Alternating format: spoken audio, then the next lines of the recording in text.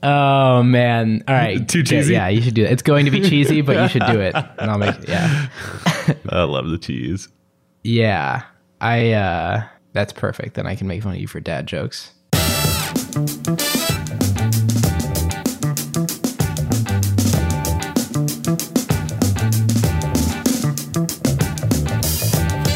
Welcome back to the big half-century mark, episode 50 of Acquired, the podcast about technology, acquisitions, and IPOs. I'm Ben Gilbert. I'm David Rosenthal. And we are your hosts. So today we are doing a classic episode of Acquired. It's the reason we started the show. It's the original format. It's one we've been talking about doing for a long time, and it's one that we've probably had, 20, 30 requests for this since we started the show. Finally, we are covering, it's an Apple episode, so we have to say finally, we are covering the acquisition of Beats by Apple in 2014 for $3 billion. I'm so excited about this one. Yeah, me too. I wish I wasn't a little under the weather for it, but listeners, bear with me. I know I'm a little nasally this episode. You're like, this is going to be like Michael Jordan in Game 6 of the finals playing with the flu. It's like, you're going to rise to the occasion, Ben. Thank you, David.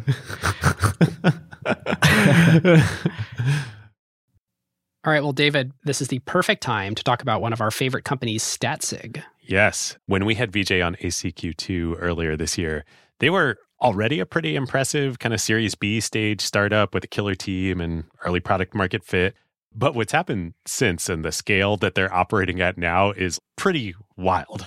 This is where we get lucky in being very choosy with our sponsors. Sometimes these things happen to them while we're mid-flight. Yes.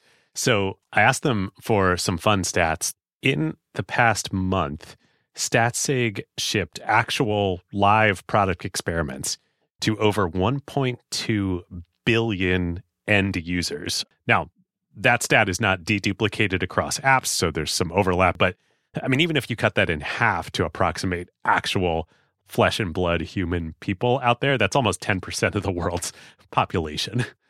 Crazy. Okay, so that's one. Two, Statsig now processes about 130 billion events per day. So the infrastructure that Statsig now has to support these data volumes is pretty wild. And it's not like they just execute these events. They then take all the data from them, run huge statistical jobs across the whole corpus to compute the experiment results that their customers are running. It is just wild. It's funny, I hadn't thought to make this comparison until right now. So you said 1.7 million events a second. If you look at the Visa numbers, I just pulled up my Visa notes. Visa does 8,600 transactions per second. So that's 200 times as much throughput at Statsig than at Visa? On the customer side, Statsig added arguably almost all of the most important AI companies in the world this year, including Microsoft, Atlassian, Anthropic, along, of course, with regular old companies like Notion and UiPath and Lattice and Brex and friends of the show Rec Room. The team also kept shipping super fast. At the start of the year, they had just one core product. Today, they're a full-fledged product understanding platform. They have dedicated feature flagging, warehouse native experimentation, and product analytics. Yep. So if your team wants the best platform in the world for making data-driven product decisions, you should reach out. Statsig.com/acquired. And as always, there is special white glove onboarding for all Acquired listeners. Our huge thanks to Statsig. All right, David, that is all I've got between us and I can't wait. And Beats. I'm ready to start. I almost started talking over you. That would be new. That would not be new. All right, let's do it. So this is probably, certainly thus far, the coolest founding story on Acquired. Maybe as long as we do the show, it's going to be hard to find a cooler founding story than I don't think that's possible. I don't think it's going to be possible. And certainly the coolest founders. So Beats was founded in 2006 by Jimmy Iovine and Andre Young. And those names may mean something to you, or they may not, but they certainly will in a minute. So Jimmy Iovine, who is Jimmy? Who is this guy? Well, he's a music producer and an executive. He started as a sound engineer early in his career. He dropped out of college. He grew up in New York City, in Brooklyn. His dad was a longshoreman. And he loved music, was obsessed with music. He eventually rises and he becomes the head of Interscope Records. But this guy, he is a legend. And there's a great documentary about him and his co-founder, who we'll get into in a minute, called The Defiant Ones on HBO. Highly recommend watching. I had a chance to watch some of it preparing for this episode, and Jimmy is the actual coolest person alive. So the first album that he works on is, I think, John Lennon's first solo album as a studio engineer. Then he works on Bruce Springsteen's Born to Run album. Then he starts working with Stevie Nicks and Tom Petty. He actually dates Stevie Nicks in the 70s. Like, how awesome is that? And he's responsible for Stop Dragging My Heart Around, Tom Petty song. So Jimmy is like, Stevie's doing her first solo album. Like, she needs a single. Like, Tom, do this with Stevie. And boom, Stop Dragging My Heart Around. But he doesn't stop there. He discovers U2. So like, that's him. He discovers No Doubt, Trent Reznor and Nine Inch Nails, and then he completely reinvents himself. So Tupac, Snoop Dogg, Eminem, 50 Cent, Lady Gaga, Kendrick Lamar, these are all products of Jimmy Iovine. Yeah, very similar sound, right? You understand how the same person could be responsible for all these artists. Just amazing. He does the soundtrack for 16 Candles, many other movies.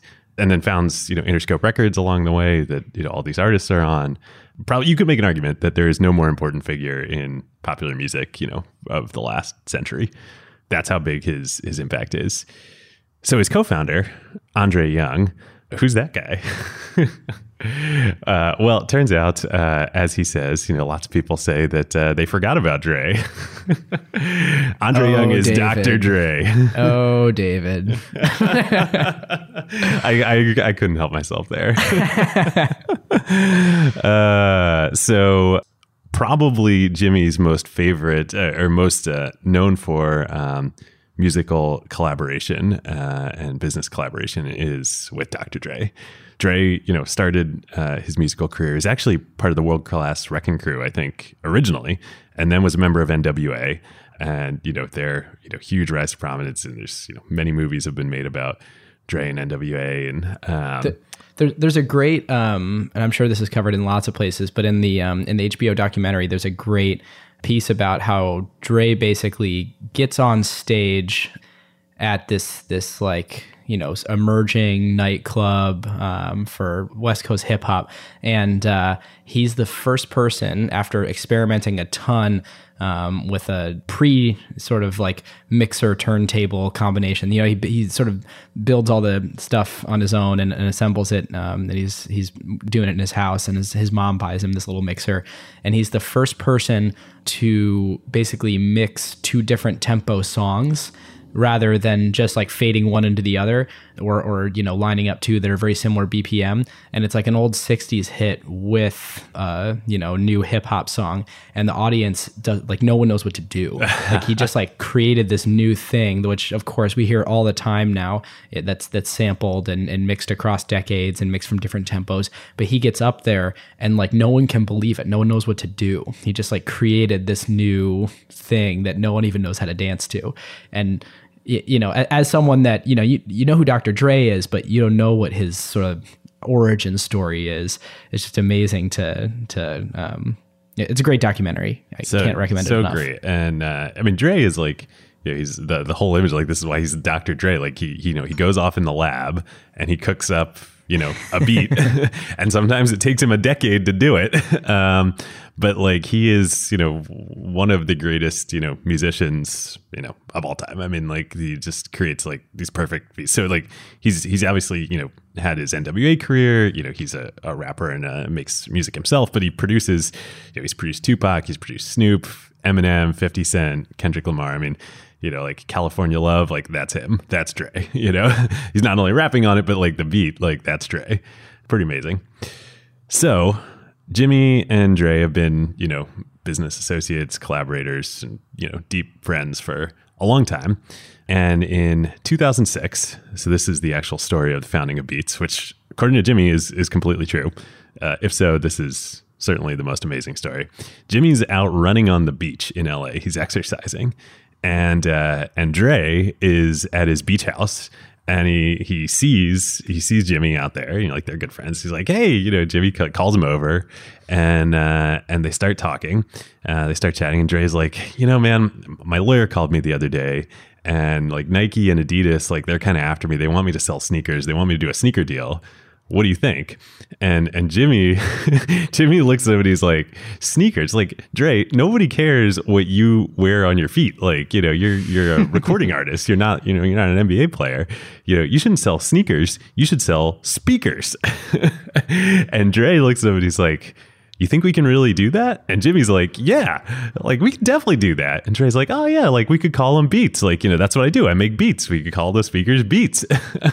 and that's how Beats got started on the beach in LA. Legendary. Totally legendary. I think Dre made the right choice, not going with the shoe deal, and instead going with headphones and speakers. It seems like it. So at this point, is it just Beats electronics? There's no Beats music? So yeah, the idea, well, we'll get into what happens next in a sec, but I want to step back first, just give a little bit of context. So, Iovine, as we've talked about, he is like the music industry executive. And what he's great at, like we were saying, is like he reinvents himself. He sees the future coming. He goes from Stevie Nicks and Tom Petty and Bruce Springsteen to, Tupac and Snoop and Eminem and Dre. And he sees, this is 2006, like he's known for a while that like the music industry is dead as it once was. It's needs to be transformed. Digital has completely disrupted it. It started with Napster, but then Apple is really big at this point, and with the iPod and the iTunes Store. And Jimmy's actually been he was good friends with Steve Jobs. He got to know Steve and Apple in 2003 when Apple was launching the iTunes Music Store. So Interscope was a big part of that, and all of the content. And so Jimmy's been thinking about this for a while. And the thing is that like he knows, I mean, he's an executive, like the whole business model has changed because of digital. It's not just piracy, but it's like now, music is sold as singles, not albums. 1. 2, the entire distribution model. Like it used to be like you needed radio, to get distribution, and then you needed like to get like physical CDs or vinyl or cassettes into stores, and you'd have a relationship with the stores. That's all blown up. Like it's now just, iTunes and other digital platforms. The marketing's totally changed. But what's also happened is that like the channel is much wider, and the relationship between like the artist and the music and the listener, like there's now all those steps that used to be in the middle are now just completely collapsed. So Jimmy's like been thinking about this, and at the same time he's also close to Apple, and like he's inspired by what they've done with hardware and with the iPod. And actually, cool aside, I don't know if folks remember, there was a lot of marketing for the iPod with U2, and U2 was like the first product that like U2 ever endorsed. There was the U2 edition iPod. I had it. It was black awesome. With that red scroll wheel. I had that. It was so cool. That's all like Jimmy, like, because, Jimmy discovered U2, and he's close with them. Like he's the one who made that happen. So he's thinking about all this, and that's like in his mind as they're having this conversation on the beach. So he's thinking about hardware, thinking about Apple, the evolving music industry. So they have the conversation, and a little over a week later, I guess, Jimmy calls, nothing happens. Jimmy calls Dre up, and he says, hey, I want you to come over. And Dre comes over, and Jimmy has gone out and he has bought every single headphone on the market. He's got them like all on a big table. It's like feels like a Johnny Ive like product review, and they listen to him, and he's like, "It's the thing, like they all suck." They decide they all suck, and it's not because they're not like good technology, but there's 2 problems that they realize with the headphone industry. One, you've got like the headphones that come with the with the iPod. They're like the earpods, and other bundled headphones. And these things cost like $1 to make. Like they're super low end and like, they're fine for what they are, but they're just like really cheap. They're not that good. But the other end of the problem at the high end of the market, to Jimmy and to Dre's mind, they're doing it all wrong. It's these tech companies that are making headphones, and they're making them as reference equipment. And so the idea, like the what audiophiles want, the pristine audio quality, is like reproducing the exact nature of like every sound, every instrument, like exactly as it comes off of the guitar or the bass of the drum or the violin or whatever. But they realize like that's not, like, music isn't technical, it's emotional, right? And so like the experience that most people want when they listen to music is they want to be like emotionally, they want it to be dramatic, they want it to be taken by the music. They don't want it reproduced exactly as it sounded, coming off the instrument. They want it to sound emotional. And that's not what any of these headphones are doing. And this is the very first point where we realize good headphones and the ideal that Jimmy and Dre were shooting for here is not at all the same thing that audiophiles are shooting for. Exactly. They're not a beloved headphone by people that have a certain way to evaluate, are these high quality replica of what happened in the studio headphones. Exactly. But what Jimmy and Dre realize, and they know from, their experience making popular music, is the audiophile category is like a tiny, tiny, tiny market compared to the rest of the population who wants to experience music, when they're working out, when they're focusing, when they're, whatever. It's part of their life. It's not something they want to like reproduce exactly. Yeah. It's amazing how there was an opportunity for a brand in a category that was kind of unbranded. The brands there were, I also have a stereo that's Sony, so I have Sony headphones. Or I also have a Walkman, so I have Sony headphones. Or I have an iPod, so I'm using the stock iPod. It was always like, this is the electronics company that I have for something else, so I got their headphones too. I have no emotional connection, and there's not a lifestyle that I have that's defined by the headphones that I'm using. And no one thought that was a thing. Like, people always thought, it's an accessory. Or, the very high end people thought, it's a product on its own, but that's not a thing that permeates, life. But it really defined lifestyle and how you wanted to think about yourself when you put on Beats headphones. Yeah. And it's also like, it's also, unlike a tech device that you keep in your pocket or on your desk or whatever, like, it's on your body. It's also like a piece of fashion, and it's an advertisement for the brand that you're walking around with every day. So, Jimmy and Dre, they realized this, and he even says, like, they decided they were going to market the product just like they marketed an artist. Like, the product is an artist, and this is totally revolutionary at the time. Like, who would have thought to market headphones like you would market? Like Jimmy says, we decided we were going to market it like it was Tupac or U2 or Guns N' Roses. Like, that's not that's not what Sony's doing. That's the business plan. They decide, rather than like trying to make all this hardware ourselves and get into the tech game, we'll just partner with somebody. So they partner with Monster, the high-end cable company. Beats, Dre, and Jimmy and the team, super small team. They design the headphones. They create all the specs. Monster produces them. But what they do, they also do essentially like, what are these guys? They're music guys. They do like artist development. They're treating the headphones like an artist. They do the same thing with the headphones. So like, as they're getting prototypes over the next year and a half, like, they're bringing them all into the office, into the Interscope office, and they're getting all the artists to like use them and give them feedback. So like Will.i.am, Gwen Stefani, like all these people, Lady Gaga, they're all like using them, trying them out, giving feedback.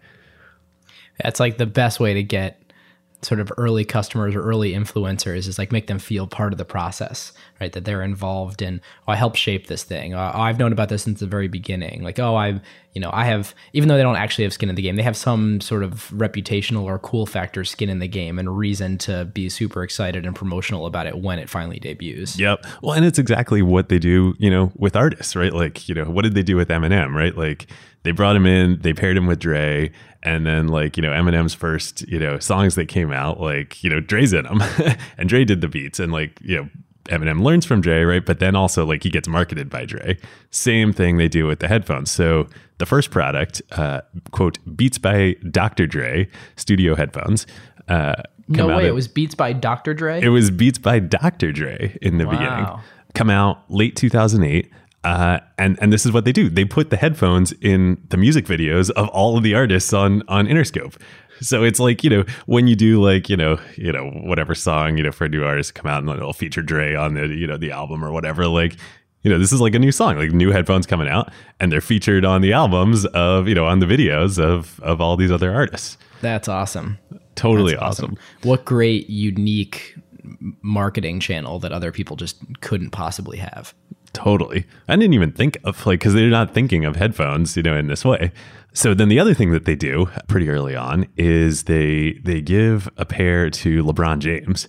I think they actually give it to his manager maybe or somehow. Like they get a pair to LeBron. He's like, oh yeah, these are cool. Like, and he's like, I tell you what, give me 15 of them. I'm like, all right, LeBron, you're like, here you go. Here's 15, pairs of Beats.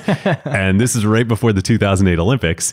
And next thing they know, the U.S. basketball team shows up for the Olympics in Shanghai. They are all wearing Beats. And that's a signature of the company now, right? Is like a sports team walking out of the tunnel onto the floor in their warm-up stuff, all wearing Beats. Yep. So they realize that like sports is going to be massive for them. I mean, again, headphones, totally crazy that nobody had thought about marketing headphones and speakers with like musicians before. But what about athletes, right? Like, it really is, it goes back to Dre and the shoe deal, like let's market it the same way. So this leads to a couple of years later, the awesome Hear What You Want commercials that they do, with Richard Sherman and Colin Kaepernick and Kevin Garnett, just so good. And, really a big part of the marketing, especially for people that maybe might not be as much into music or artists particularly, but like are into sports, like it really becomes a lifestyle brand. And then we're skipping ahead a couple of years. We'll come back. But in 2014, the Beats are so popular in the NFL and all these commercials are hitting. The NFL does a deal with Bose headphones and they ban Beats. And Jimmy's like, Jimmy gives an interview about this as it's happening. And there's so much publicity and like everybody's talking about it. All the athletes are talking about it. Jimmy's like, this is the best thing that ever happened to us. Like I literally could not have planned this any better. It's like the narrative of like these rich guys want to come in and pay money so the people can't have what they want. What they want is Beats. It's like it's like the parallels to when Facebook tried to copy Snapchat with Poke, and it's like you take a step back and you're like, this is the best thing that ever happened to Snapchat. But okay, so back to the company story. So they launched the first product in 2008. It's really successful. They're growing, but they're still, they've got this partnership with Monster. Beats itself is a super small company. They're just, they're the brand and they're the design and reference designs. But they decide, they want to grow. So they partner with HTC. And we've referenced this in other episodes, on the Android episode and others. But what was the one we did? I think it was the HTC Google. Yeah, HTC Google, yeah. Right. HTC itself. HTC ends up acquiring a majority stake in Beats in August 2010. And they pay $309 million for a 50.1% stake. So the company's valued at over $600 million. As Jimmy talks about it, it's mostly Jimmy because Dre doesn't talk much. Like this is his thing. Like Dre, he's just in the lab. Like he hates talking to anyone, let alone the press. But Jimmy talks a lot. So Jimmy talked about it. He's like, well, I knew the future of music was going to be, on smartphones. And so I thought like we needed to tie up with a smartphone manufacturer to get, our headphones and our technology into these phones. So this is where you have like Beats by Dre HTC Android phones that are coming out for a while, which are hilarious. We totally should we should find somewhere that's like an acquired like museum and put some of these products in there. We could get a next station. We could get a HTC Beats phone. Oh yeah, we didn't do an episode on it, but we referenced that HP iPod. Oh yeah. Oh totally. Oh, and we should get the U2 iPod. Of course. Oh, this is great. Maybe we can finally get all that U2 music off my iPhone that was put on it without my permission. Oh, yeah, that's right. I forgot about that. Oh, man. That was a disaster. Yeah. That's actually a great idea. We should do an acquired museum. If anyone wants to sponsor an acquired museum somewhere. David, you know what? I hope one day this show gets to the level where we have an actual physical museum. For now, maybe in one of our houses. You got a dream. Okay, so they do the deal with HTC, and the company Beats continues to grow. It totally overtakes pop culture. I mean, kids everywhere are wearing them. Non-kids are wearing them. They're growing and growing. 2012, Jimmy and Dre kind of realized like, okay, there's a huge opportunity here. And if we're really going to make this a big company, we got to control our own destiny. We got to kick Monster out and build everything in-house. And again, remember, Jimmy, knows everybody at Apple. He's super inspired by them. And this idea of, like hardware and brand and software all together. So they don't renew the partnership with Monster. They move to producing the hardware themselves. Monster, this is just such an example of like the competition these guys were facing in the headphone industry. Monster decides like, oh, we can do this too. We're going to come out with like lifestyle branded headphones and work with artists. So they released Earth, Wind and Fire branded headphones. Now, I love Earth, Wind and Fire. Great group from the 60s and 70s. But like, are you serious? Like Dre, Earth, Wind and Fire, same resonance, same group of people. Totally. That love and have reverence. Earth, Wind and Fire headphones are totally going to dethrone, Beats by Dre and Richard Sherman and Colin Kaepernick and LeBron James. Like, are you kidding me? To be fair to Monster, they also come out with Miles Davis branded headphones, which, again, like Miles Davis, great. But like, how big is that market versus, LeBron James fans? Yeah. And I mean, the mark that they miss there is not that like, I love Dr. Dre, so I listen to Beats. It's that Dre is cool and he's behind Beats and Beats are the brand. Not that like I want to represent Dr. Dre every time I wear my Beats around. Totally. So then they actually, this is Monster. They end up suing after the Apple acquisition a couple of years later. They end up suing Beats and Apple. They're like, oh, you cheated us out of all this. And Apple's like, this is such a baller move. Apple's like, okay, fine. So they revoke Monster's membership in the like certified Apple accessories. Like, you want to play hardball? We'll play hardball. Oh, the MFI certified. Yeah, the MFI certified. And Monster pursues the case. A court eventually throws it out. And like, this is totally baseless case. So there are, I'm sure, a large group of people in Apple that have like zero respect for what Monster does as a company anyway.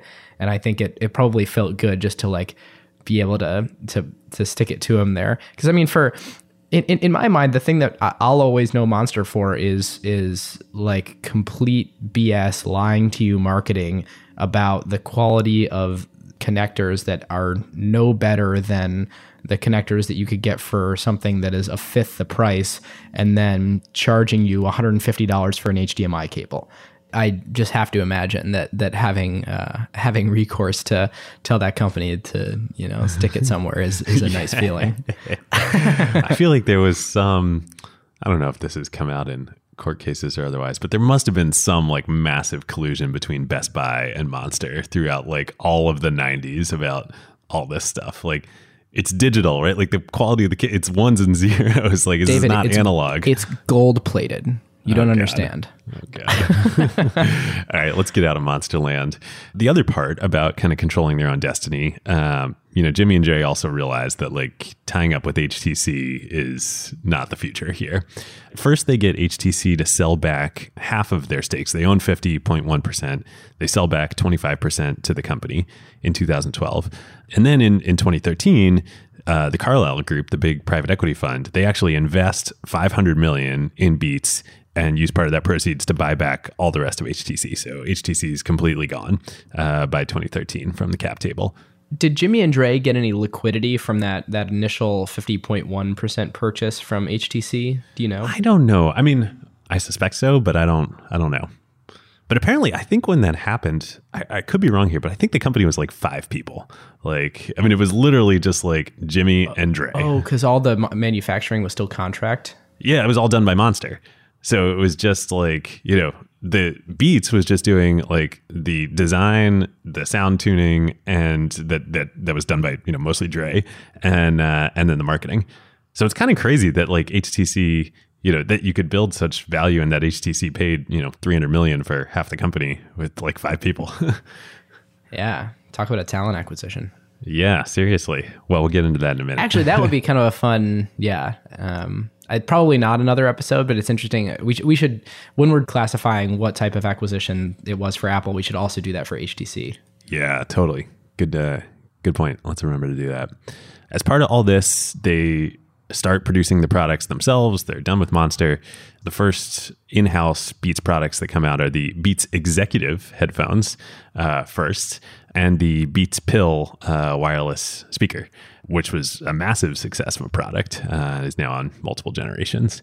The other thing they do as they're doing all this is they acquire a small tech company, a music streaming company called Mog, M-O-G.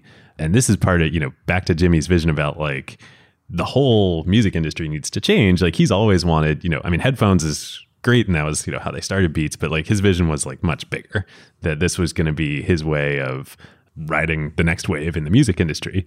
So Mog was fairly struggling. I mean, it was at this point, Spotify had entered the US and kind of won the market. But they did some interesting things, and they had some definitely good tech talent. So Beats acquires them and starts working on totally redoing the Mog service and rebranding it as Beats Music. So they work on that for about 18 months. And in the meantime, hit over $1 billion revenue run rate just on the headphones. And then in January 2014, they relaunched Mog as the Beats Music streaming service. But the thing that Beats Music has that none of these other streaming services have that they think is really important is they have actual involvement by the artists themselves. So there's like playlists that are made, there's recommendation, curation by Dre, by the Interscope artist, by Jimmy. Everybody else is just an algorithm at this point.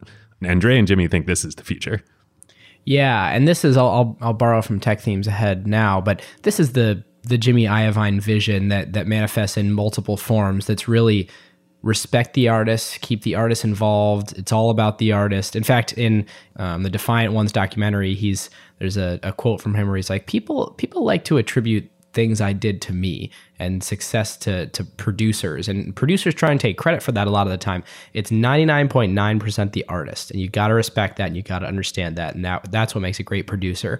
And it's interesting looking at the streaming service and saying, the artists need more involvement with this human curation. So foreshadowing the Beats One radio, it's human curated, and that's actually a value proposition rather than algorithmically selected, or in fact, not even algorithmically selected and just showing you, huge lists of song for you to search and browse through. And then, a tenet of Jimmy's as Beats would grow later is we don't have a freemium tier. I mean, we'll talk a lot about this, but like, artists get paid for music, and that's final. And that's his party line through and through, and really sets him apart from a lot of the other sort of disruption that's happening in the space. Yep. Well, and just the whole ethos, again, getting back to the headphones, of like, music is personal, music is emotional, music is not technical. And I think that's part of the vision here too, is like, your music service, you don't want an algorithm, queuing up what's next. You want like Dre queuing up what's next. You want Stevie, queuing up what's next. Maybe we'll see. My Discover Weekly is really good. Well, totally. I'm not saying it's right. I'm just saying this is Jimmy's, vision. And certainly for a big part of the market, I think that resonates. We'll get to the end of the story here now. And the end is kind of just as fun. It might also be the coolest end to a acquisition story that we'll ever have on Acquired, certainly thus far. So May 8th, 2014. Remember, in January, they launch Beats Music just a couple months before. So a few months go by, May.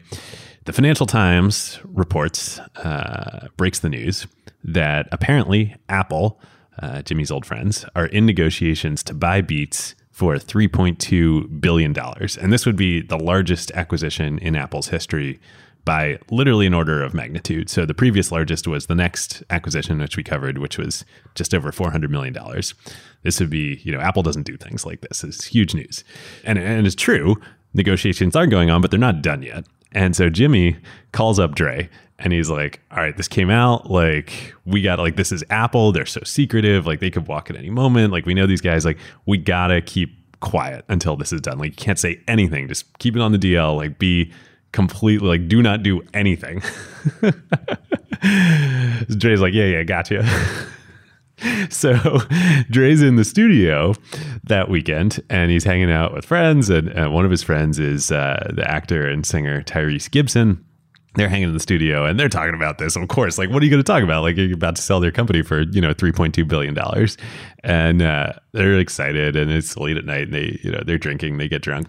And Tyrese, pulls out his phone and makes a video of all of them, and they're celebrating. And Tyrese says, like, the Forbes list just came out. They're going to have to, like, new information. They got to change the Forbes list. And then Dre pops up and he's like, first billionaire in hip hop right here. and they're like, or they're partying, whatever. They go to bed. So cringeworthy. That night, 4 a.m., so early morning, Jimmy calls up Dre and he's like, what the, F? Like, it's like, what the heck are you doing? And Dre's like, what do you mean? And Jimmy's like, that video. And Dre's like, well, what do you mean? And Jimmy's like, Tyrese posted it to Facebook. And this was right when Facebook video was like launching. So people didn't really understand like what Facebook video was. And so obviously, it's on the internet. Now, they don't actually say that Apple is acquiring Beats, but like it's strongly implied here, especially corroborating this article. So there's some rockiness to the deal, and honestly, I can't believe Apple still went through with it. I can't either, but they do. But supposedly, like, it was, as the Financial Times was reporting, beginning of May, it's close to done. Nothing gets announced until the end of May, so May 28th, 20 days later. And when it gets announced, Apple is doing the acquisition for $3 billion, not $3.2 billion. Nobody discusses why, and there's speculation. Well, it could be that the Beats Music subscriber numbers were actually a little lower than they thought they will.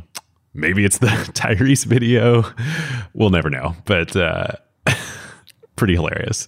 I mean, it really shows a few things.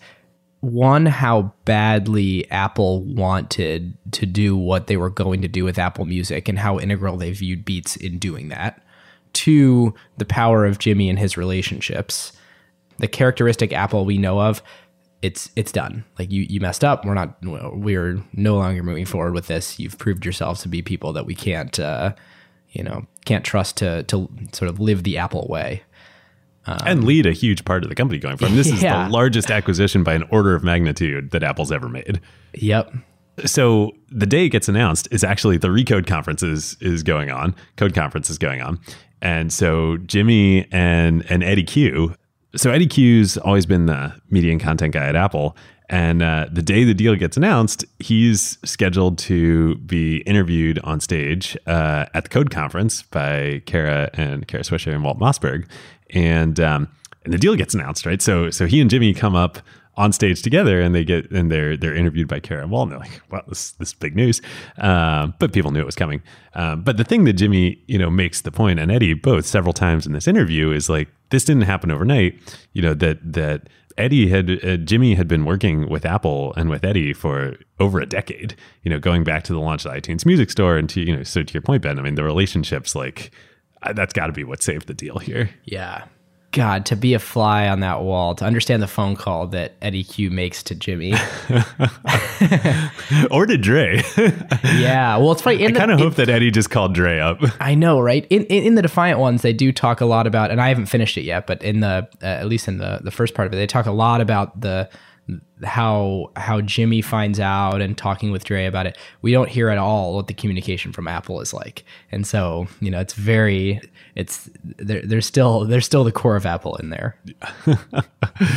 They're really, like, somebody someday should do like a book and like go in and research like all like the actual stories behind all this stuff at Apple. It leaks out a little bit over the years as things get older, but there's so many of these that there should be an actual historian go in and like do this at some point. Yeah, great point.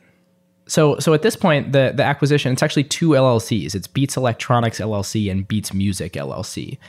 And I remember when I first heard the news, it not being totally clear to me which was more valuable, more strategic, why Apple was actually doing this. I mean, to me, it seemed like Beats Music was, it had some people using it, but like clearly not going to be a winner. Like Spotify was going to be a winner. It paled in comparison to people still doing the 99-cent thing from Apple. Like the headphones were super popular and permeated pop culture and seemed to be doing really well. So I think in my head, at the time of the acquisition, before Apple Music was announced, I'd sort of chalk that up to like, okay, they bought the headphones company. Yep, totally. The sort of coda here is just over a year later, Apple Music launches, Apple's first streaming service, and it is a rebranded and revamped Beats Music, including the Beats One radio station. That's part of it. That's hosted by Dre and other artists, and so that launched, and that becomes Apple's primary music offering. But then also, as we know, Ben is wearing them right now, Apple has gone much deeper into headphone technology over the last couple of years. Yeah. I'd say we did a good amount of research. Not totally clear how much the Beats folks were involved in the AirPods design. I mean, I think there's a little bit of crossover, but Apple actually doesn't influence the Beats hardware stuff very much. I think they're taking advantage of some economies of scale and some innovation where they're sharing things between those two. For example, the W1 chip that's in the AirPods appears also in the most recent Beats wireless headphones. But for the most part, I believe it's Apple's existing hardware teams continuing to work on the AirPods and Beats hardware teams continuing to push the ball forward on Beats headphones. And there was some layoffs in the consolidation. They laid off, I believe, 200 people in combining the companies. But yep. Well, this is probably a good segue into acquisition category, and we can get into some of the numbers of analyzing the deal later in grading and other segments. But I think it comes down to like, what was this acquisition? I mean, for me, I was thinking about it like it actually kind of fits a bunch of our categories. Like it's a business line for sure. Like, Apple now owns Beats. They're selling Beats headphones. Which in itself is over $1 billion. I mean, even before the acquisition, I think this is 2013, 2014 numbers, but over $1 billion in revenue just on the headphones. Yep, totally. And that's when Apple acquired the company. It's also an asset. It's the brand of Beats for sure. As we talked about, that's was at the time and still is a huge part of pop culture that Apple's getting access to. But I think it's also like, if I had to choose one, I think it's actually people. And I think, there's a lot of really, in some ways, kind of funny and unexpected parallels to the next acquisition here. And, Steve Jobs coming back to Apple. I wouldn't put Jimmy and Dre's impact at Apple anywhere near the level of Steve Jobs, but it is an impact for sure. And there's that long relationship. And I think it comes back to the AirPods too. Like whether or not the Beats team was involved in the AirPods, it is this like view of what is, audio, what is music? Is it something technical or is it something that's like part of your life? Yeah, I mean, it's definitely a scattering of categories. The way that I was thinking about this acquisition and how to do the analysis, I did discard the headphones line of business. I mean, yes, it's a brand and it's a great source of revenue, and it's only continued to improve since they bought it. Though they don't break it out, I think Beats has become more prominent over the years. What they, in my mind, bought was two things. It's one, an existing app and service that was well done, so that they didn't have to start from scratch in-house. You could imagine Apple being, knowing they were going to do Apple Music and knowing that they wanted to compete with Spotify in this world where a thing they pioneered, music over the internet, was being largely disrupted, and they needed to become a player in the changing world. They totally could have done it on their own. Yep.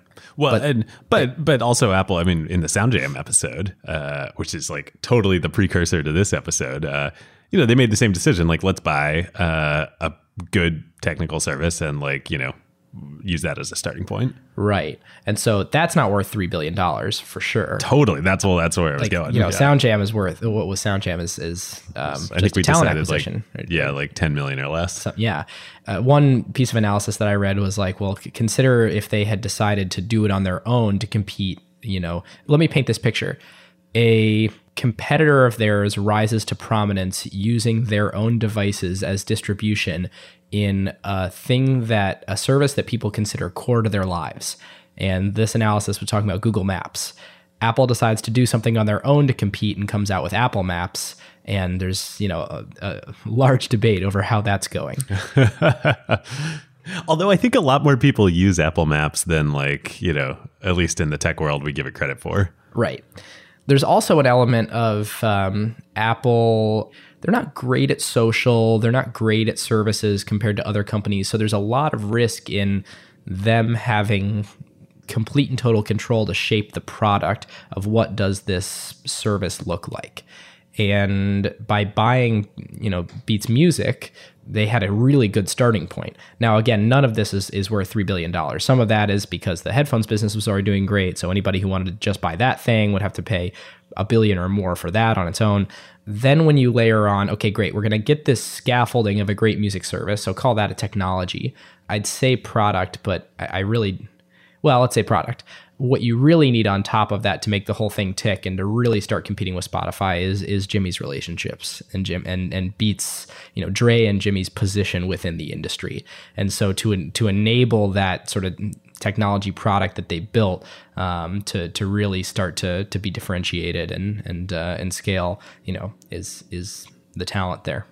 I totally agree, but I would even go one step farther. I think maybe this is heresy, given, like we're talking about the way audiophiles view, Beats and whatnot, headphones. But I actually think there are a lot of parallels here to the Instagram acquisition of Facebook. I'm just going to paint this picture. Who knows if it would have been successful, how long it would have taken. I think Beats could have been a serious threat to Apple in the long term. Jimmy and Dre, and particularly Jimmy, well, maybe Dre too. He just doesn't talk much, so we don't know. But they had a vision, right, of what was Beats and what was this combination. Jimmy talks about it all the time in these interviews, like how much he idolized, he respected Steve Jobs' view of technology plus liberal arts. And you could argue with how well Beats did on that, but that was the driving vision. It was we're not just a headphones company. We're not just a tech company. We're also not just a music company. We are part of your life. And the relationship that we have to our customers is super deep. And that's exactly what Apple is too, right? So maybe we're bleeding into what would have happened otherwise now, but say this acquisition hadn't happened. What does Beats look like now? What does Beats look like in 10 years as a standalone company? Just like Apple started with, let's take, Apple version 2, after Steve Jobs comes back, starts with a MP3 player, oh yeah, that's nice. Apple's doing consumer electronics now. That's cute. Now Apple's the biggest company in the world and the most personal relationship with billions of people around the world. Maybe headphones was the way that Beats could have done that too. It's interesting to think about, especially in the future that we've painted on other episodes where a headphones and a watch or a headphones and a wearable in some way are the new phone. But you sort of do need to be the ecosystem owner of all of those things in order to do that. And Apple, I think it's pretty hard to be a new entrant to compete with Apple there. Yeah, totally. Well, I think Beats would have had a really hard time technologically doing it on their own without Apple, right? But this is where it comes back to the AirPods, right? And where is computing going? Where is technology going, but also where is where is society, where are the liberal arts going? And that's why you're back to the people, the relationships, you're saying, Jimmy and Dre, they understand why people use things. People buy headphones and listen to music because of the emotional, impact of the music, not because of the tech specs, and I think that's what Apple got so right about the iPhone, right? It's not about the talk show talks about this all the time. Apple doesn't market on speeds and feeds. It markets on how this impacts your life. To me, that's the biggest thing here is a people deal. And that's why this is a $3 billion acquisition and Apple's largest ever. And that's why SoundJam was a, acqui-hire. Wow. It's a bold statement. If you were to attribute, I'm sure there is actual models with attribution to this. If you were to attribute that $3 billion allocated across Beats Electronics and Beats Music, how would you do it? I don't think Apple would do that. And I don't think that's how you should think about it. Because it's about it's about the AirPods, which isn't Beats at all, right? But it's about what this vision can get to and how Beats as a company, Beats as a brand, Jimmy and Dre as leaders can help Apple, get there. And they just happen to bring a lot of really helpful assets along the way. Yeah, but you can't value the assets, right? Again, back to SoundJam. SoundJam had no brand. SoundJam had no, they had customers who like used the product and liked it, right? But like it wasn't like like the NFL wasn't banning SoundJam, you know, right? Man. Yeah, I don't know. I mean, like I'm definitely out on a limb here, but I think it's true, right? Like because the question is, why did Apple pay $3 billion for Beats and $3 million for SoundJam? Right. All right, I'll roll with you there. We want to thank our longtime friend of the show, Vanta, the leading trust management platform. Vanta, of course, automates your security reviews and compliance efforts. So frameworks like SOC 2, ISO 27001, GDPR, and HIPAA compliance and monitoring. Vanta takes care of these otherwise incredibly time and resource draining efforts for your organization and makes them fast and simple. Yep. Vanta is the perfect example of the quote that we talk about all the time here on Acquired. Jeff Bezos, his idea that a company should only focus on what actually makes your beer taste better, i.e. spend your time and resources only on what's actually going to move the needle for your product and your customers and outsource everything else that doesn't. Every company needs compliance and trust with their vendors and customers. It plays a major role in enabling revenue because customers and partners demand it, but yet it adds zero flavor to your actual product. Vanta takes care of all of it for you. No more spreadsheets, no fragmented tools, no manual reviews to cobble together your security and compliance requirements. It is one single software pane of glass that connects to all of your services via APIs and eliminates countless hours of work for your organization. There are now AI capabilities to make this even more powerful, and they even integrate with over 300 external tools. Plus, they let customers build private integrations with their internal systems. And perhaps most importantly, your security reviews are now real-time instead of static, so you can monitor and share with your customers and partners to give them added confidence. So whether you're a startup or a large enterprise and your company is ready to automate compliance and streamline security reviews like Vanta's 7,000 customers around the globe, and go back to making your beer taste better, head on over to vanta.com/acquired and just tell them that Ben and David sent you. And thanks to friend of the show, Christina, Vanta's CEO, all Acquired listeners get $1,000 of free credit. Vanta.com/acquired. Before we go into what would have happened otherwise, why don't I catch us up a little bit on how is Apple Music doing and what did the world of streaming services, how did that evolve? So let's rewind to before the Beats acquisition. So Spotify had collected 20 million paying subscribers, while Apple had no offering in the market. And they're the pioneers of digital music legal digital music, and here they are sitting there while they're being completely disrupted. In fact, Pandora even grabbed 80 million active listeners, and it looks like about 4 million paying subscribers. Still, Apple's doing nothing. So Spotify's got this huge free tier with 20 million paying. Pandora's got 4 million-ish paying. If you fast forward to today, what has sort of happened with Apple Music, they've obviously launched in 2015. They now have 30 million paying subscribers, no free tier, just I think free trial. That's right, the 30-day free trial. And where Spotify is that Spotify has about twice that. They've got about 60 million paying subscribers and over 60 million who are free. So Spotify has about double the listener base that Apple does. If you consider, and there's this amazing chart on Asimco that we'll link to in the show notes called Growth of Music Subscribers. Apple Music has basically been growing linearly since launch. After 12 months, they were at about it looks like about 14 million subscribers. After 24 months, they were at about 26, and here we are around 36 months, where they've just crossed the 30 threshold, and so they're growing much faster than Spotify, who took years and years and years to get to 30 million. But now Spotify is really starting to sort of hit their acceleration in their exponential curve. So still a very fierce battle. While Apple, if you consider a number of months since launch, is way out ahead, but obviously Spotify launched way earlier and is now accelerating at sort of breakneck speed to actually convert their free tier to paid tier.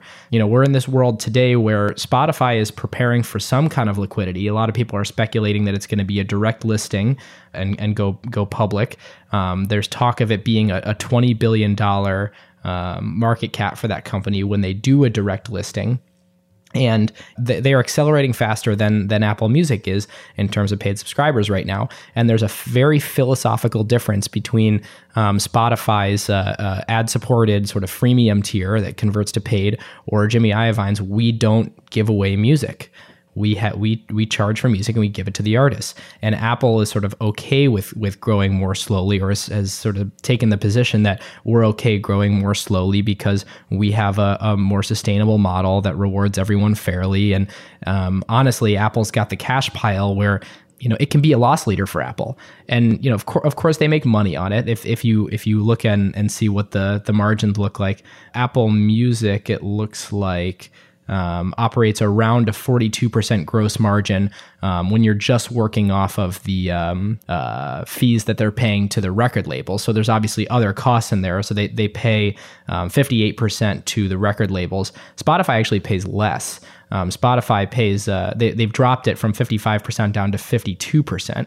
And so Apple's paying 58% to the record label. So the labels look at Apple Music and at Jimmy as, hey, this is a thing that's better for us. They have a strategy that's better for us where Apple doesn't need to make as much margin on this thing. They're doing better by the artists. So it'll be really interesting to see how this whole thing plays out between Apple Music and Spotify with different philosophies. Apple way late to this market, but obviously with a huge cash pile to be able to fight. Well, I'd say two things. I mean, one, it's also interesting to just think about the numbers and relative to, maybe we're foreshadowing ahead a bit to grading, but Apple Music has 30 million subscribers right now at $10 a month. Now, some of them are on the free trial and whatnot. So like, a discount, hyper aggressive discount of like, say that, 2/3 of that is like 1/3 is not paying the full $10 a month. They also have family plans where you can get the whole family on for $15 a month. So we'll be aggressive. I'm sure it's not quite a third that they're losing, but say it's a third. So they have 20 million people paying $10 a month. That's $200 million a month at a roughly 50% gross margin. So $100 million a month gross margin contribution to Apple. That's over $1 billion a year. Like that's pretty good for paying, $3 billion for Beats. So financially, like that's pretty good. But also I think like, I do really believe there's this other part of the story to music. Like it's not just music. It's not just Spotify versus Apple. It's the whole ecosystem and the impact on your life. So like Apple Music is smaller than Spotify for sure. But like with Apple Music, you have like there's Beats, right? And like if you use Beats headphones, like that's partially maybe important to you, at least from a brand standpoint. But then there's also just like, things like the watch, right? Like, and now Apple Music on the watch. And it's like, and with AirPods. And so now you can just start to get this integration into your life, like I was talking about earlier, in a way that's just part of a larger product and being part of your customer's life that Spotify will never be part of. It's very Steve Jobs of you. It's very like... I mean, this is Apple's largest acquisition ever, right? Like, yeah, it's all about the music. And another interesting thing, I should just point this out, when I was diving into this, is there's a great Quartz article that's called 90% of revenue comes from 30% of Spotify's users.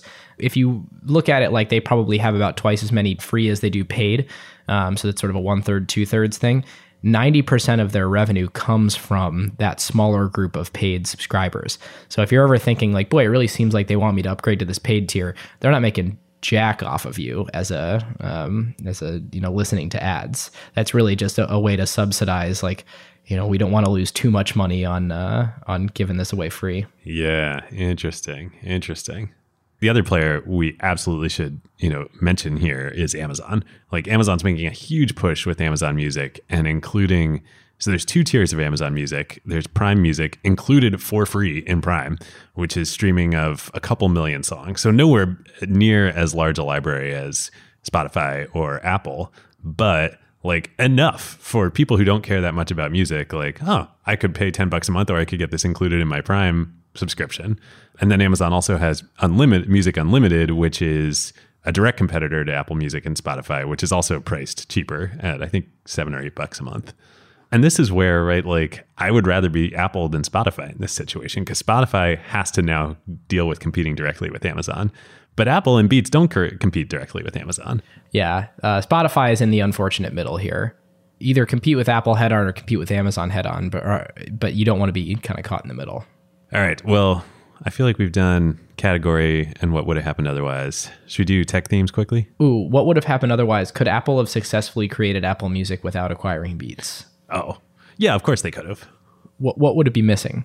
Let's look at like what Apple's starting to do in video, or Amazon too. Like, right, like the best Apple I think could have done without Beats is what Amazon's done. Is like totally serviceable service, right? And that's part of the larger ecosystem, and that's great. But by bringing on Beats, they got a couple things like we've talked about. They got the existing customer base. Now, most of those were headphones, right? But like millions and millions and millions of people that identify with the brand and have a relationship with the brand. But Apple Music is definitely not the Beats brand. Like you don't get that for free. Totally. You don't, but they could draw a lot of that customer base into it. But then also they get like, they get a vision for it, right? Like in what Jimmy, has articulated. And again, like, has it been as successful thus far as it could be or will be in the fullness of time? I don't know. But I don't think they would have had that without a leader, like leaders like Jimmy and Dre to come in and do it. Again, because it's all about the artists and the marketing. And so you need to be like Eddie Q going and being that leader in the music industry is incredible, Yeah. In fact, he's feared in many ways by what he did last time around. To pin that down a little bit more, is the service worse? So there is more churn. So I guess what I'm getting at is they already had like the best channel you could possibly have to try and sell people a music service by being baked into the platform. Would they be sitting at 30 million subscribers today if they tried to do this without Jimmy and Dre? Yeah, I don't know.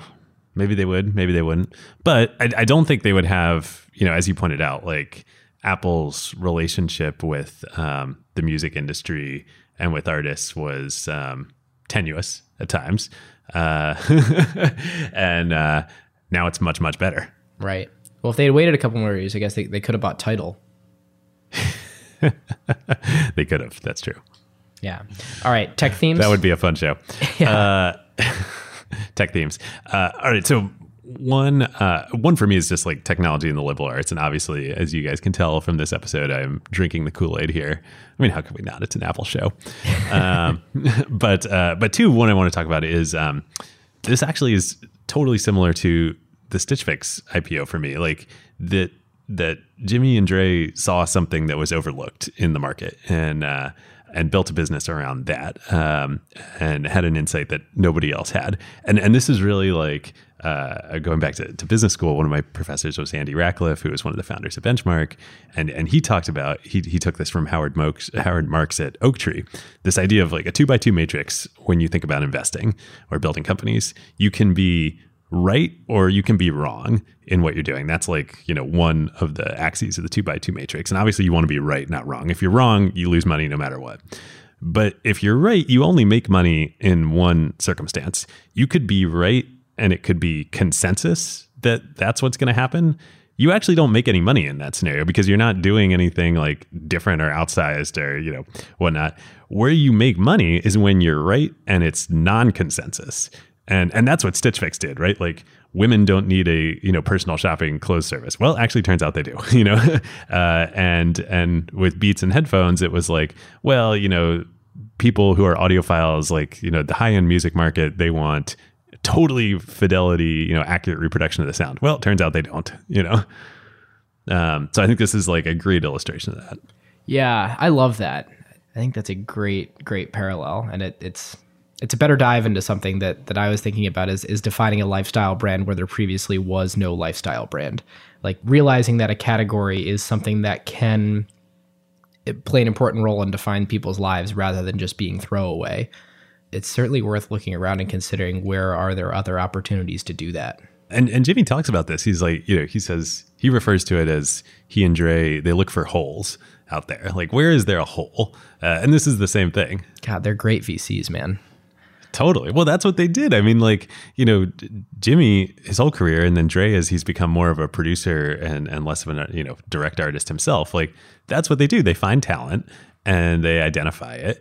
They found U2, right? Like they found Eminem, and then they give it the resources to succeed. I mean, that's like, these guys are VCs. They are great VCs. Well, here's another one. And that it was something we've been talking about on a previous show, but the content is king narrative, where Yeah. we're talking about it's these guys and it's their vision and their relationships. What that really leads to is having the best content.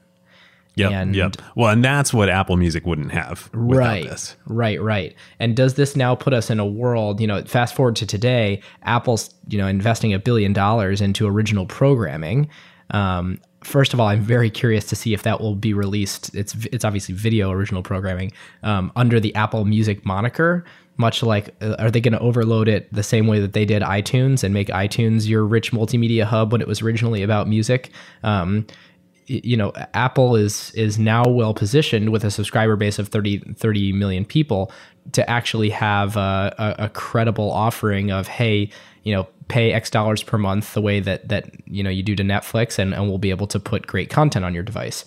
It's interesting to see Apple spanning across modalities doing this. They may have a service much like Prime, that is, you pay X dollars per month to Apple and you get the full Apple Music, you get all of our original programming, you get access to other videos or other TV shows that are on demand. It's Apple taking advantage of the vertical integration that they have and saying, look, everybody, we're gonna pour a new for-pay services tier on top of everybody that's already in our massively integrated Apple ecosystem. Yeah, it's interesting too to think about like Apple versus Amazon here, because they're taking the total opposite approaches, and like they'll both be very. This is why they're perhaps the two most valuable companies in the world right now. I think like Amazon is like, we're just gonna like, the Jeff Bezos, your margin is my opportunity, right? Like I'm gonna fly so close to the ground on all of these things that in aggregate, like I make a ton of money, but nobody can compete with me on any individual aspect. I would be. We'll cover Spotify someday in another episode, but like I would be terrified if I'm Spotify. Like Amazon is now giving away what most of my users, pay me for. And Apple takes the opposite approach, which is like, I'm going to create this entire ecosystem. You're going to pay a lot of money for access to it. You're going to get an iPhone 10. You're going to get an Apple Watch with cellular. You're going to get AirPods. And then I'm going to have all these services too and content around it. And like, but I'm going to be your best friend and constant companion in your life, It's just occurred to me. So I mentioned Apple, Apple's a highly, highly vertically integrated company, unlike, Google or Amazon that's going across devices and not necessarily married to the specific hardware that you pay them for. So Apple's business model has always been make really great devices that are differentiated by their software and services and sell them for an excellent premium. They've been selling this services narrative recently that is on their earnings call every time. It's Apple is transitioning to a services company. Look at all these services, blah, blah, blah. The numbers on that look like, if we say that Apple Music revenue is about $3-ish billion a year based on their 30 million subscribers, their last 4 quarters of services revenue have been about $28 billion. So Apple Music's still small. The vast majority of that still comes from iOS app downloads. When you think about what their total annual revenue looked like, it was $216 billion. So, most of their... I know, right? These numbers are just laughable, by the way. Most of their revenue still comes from their core business model, but certainly a fast-growing segment of services revenue.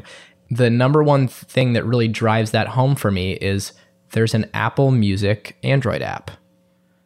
And it's not nearly as widely used, I don't think, as the one for iOS. Like if you're in the Android ecosystem, are you really likely to pay for Apple Music and make that your choice instead of Amazon or Google or Spotify? But that still is very puzzling to me and a very interesting hedge on their classic business model to build and maintain an Android user base on Apple Music. Yeah, it's super different. Even from all the things we were just talking about, right? Like, and I'll say, this is I think it's a departure from, and I love this. This is like always a hilarious thing when people bring this up, and I usually get mad at them, but I'll do it anyway. Like, think about what would Steve Jobs have done, or would Steve Jobs have done this if he was still alive? I mean, there was a Windows iTunes app, but that was all about, and a Windows Safari app, but the Windows iTunes app was all about being able to get people's foot in the door in the Apple ecosystem, get them to buy an iPod so they could see the Apple, see the Apple light, and then perhaps buy a Mac. And, they made good money on the iPods too, and really a foot in the door into the Apple ecosystem. Is that the same thing that we're seeing here with Apple Music, where if you're an Apple Music customer on Android, then it's a foot in the door in the Apple ecosystem and maybe you'll go buy some of their high margin hardware? I don't think so. I think it's more like we see an opportunity to have a great business as a services company. It's a little more muddled, but there is some element. I mean, like, you might go buy some Beats headphones or AirPods. Like AirPods, work with Android too. Not as integrated or as well. Yeah, how many people have you seen with AirPods that have an Android phone? I haven't seen many, but how often do you meet somebody in your work life who doesn't have an iPhone? In esports, a lot. In esports, a lot. Yeah. But yeah. All right, should we bring this one on home? Let's do it. So let's see. I'll go first on grading.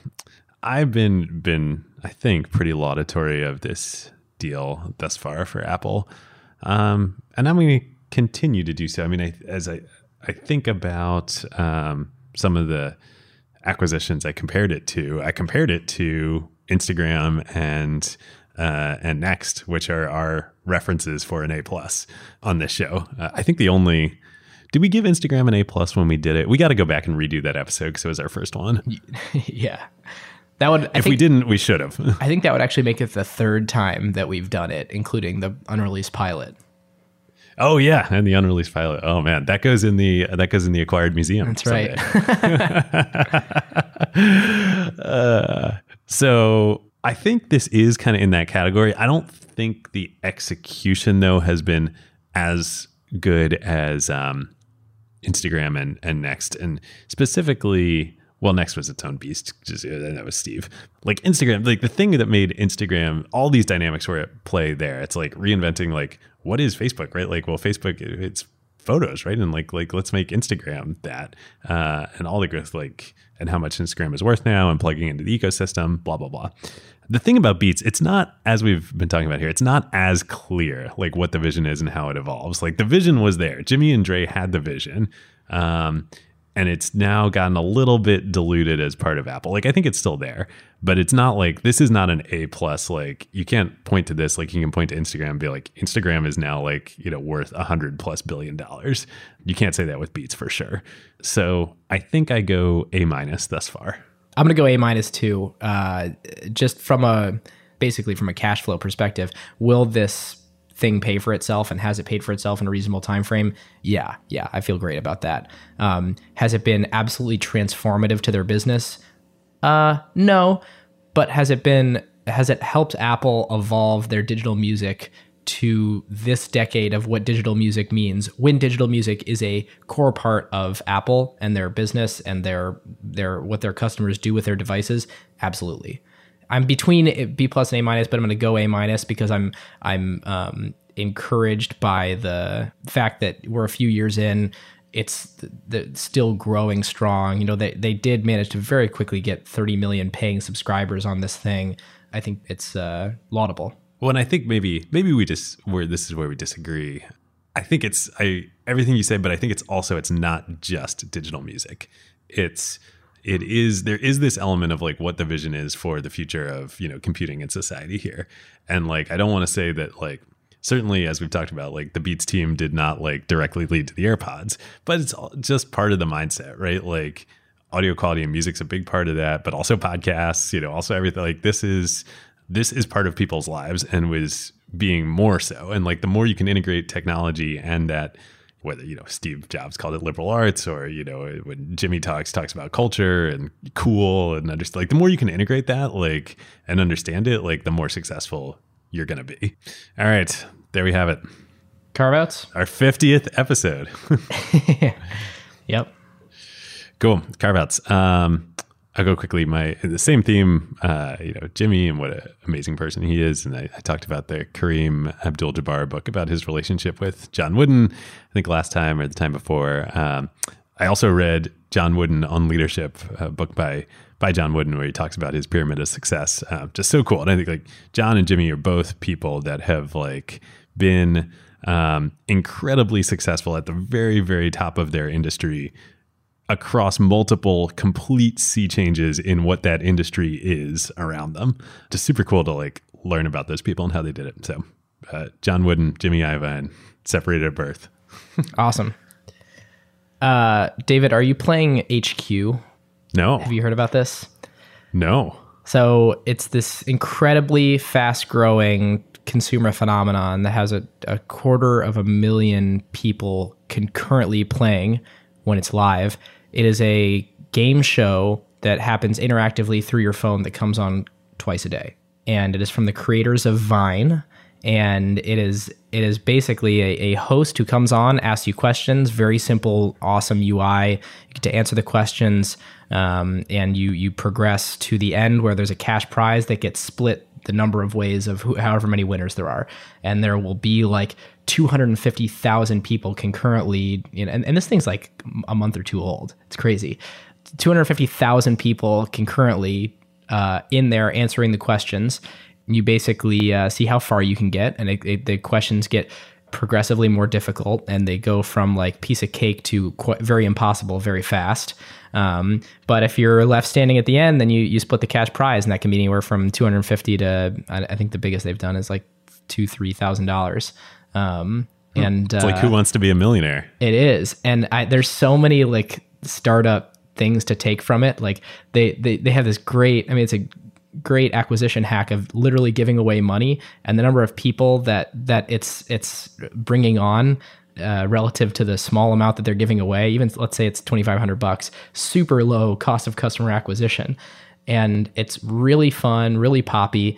The founders not only created Vine, but had a couple of failed things in the interim that this is sort of pivoted from. So it's really cool to read the backstory. There's been a lot of controversy. If you want to look up HQ News, there's been some all sorts of interesting controversy about the company that I won't go into. But their backstory of trying really new interactive models that are fun on your phone with video, it's just cool to watch, and it's cool to see that they found something that's like really, really hitting, and it's super fun. So every day at noon, you can go in and play the live interactive game show on your phone. Cool. I'm gonna have to check that out. I heard that there was something new from the founders of Vine, but now I know what it is. Yeah, we'll play it and tell me how far you get. Probably not far. Unless the questions are about John Wooden and Jimmy Iovine. That's right. That's right. All right, listeners. This is a great time to tell you about one of our very favorite companies, Crusoe. So Crusoe, as listeners know by now, is a clean compute cloud provider specifically built for AI workloads. NVIDIA is one of their major partners, and literally Crusoe's data centers are nothing but racks and racks of A100s and H100s. And because Crusoe's cloud is purpose-built for AI and run on wasted, stranded, or clean energy, they can provide significantly better performance per dollar than traditional cloud providers. Yes, we talked about that on our ACQ2 episode with Crusoe CEO Chase Lockmiller. The other element that makes Crusoe special is the environmental angle. Crusoe, of course, locates their data centers at stranded energy sites. So think oil flares, wind farms that can't use all the energy they generate, etc., and uses that power that would otherwise be wasted to run your AI workloads instead. Yep. Obviously, it's a huge benefit for the environment and for customers on costs, since Crusoe doesn't rely on the energy grid. Energy is the second largest cost of running AI after, of course, the price you pay NVIDIA for the chips. And these lower energy costs get passed on to customers. It's super cool that they can put their data centers out there in these remote locations where, quote unquote, energy happens, as opposed to the other hyperscalers such as AWS and Google and Azure, who need to build their data centers close to major traffic hubs where the internet happens because they are doing everything in their clouds. Yep. If you, your company, or your portfolio companies would like to use the lower cost and more performant infrastructure for your AI workloads, go to crusoecloud.com/acquired. That's CRUSOE cloud.com/acquired, or click the link in the show notes. Thanks so much for joining us today. If you like the show, rate us on iTunes, and have a great day. See you next time.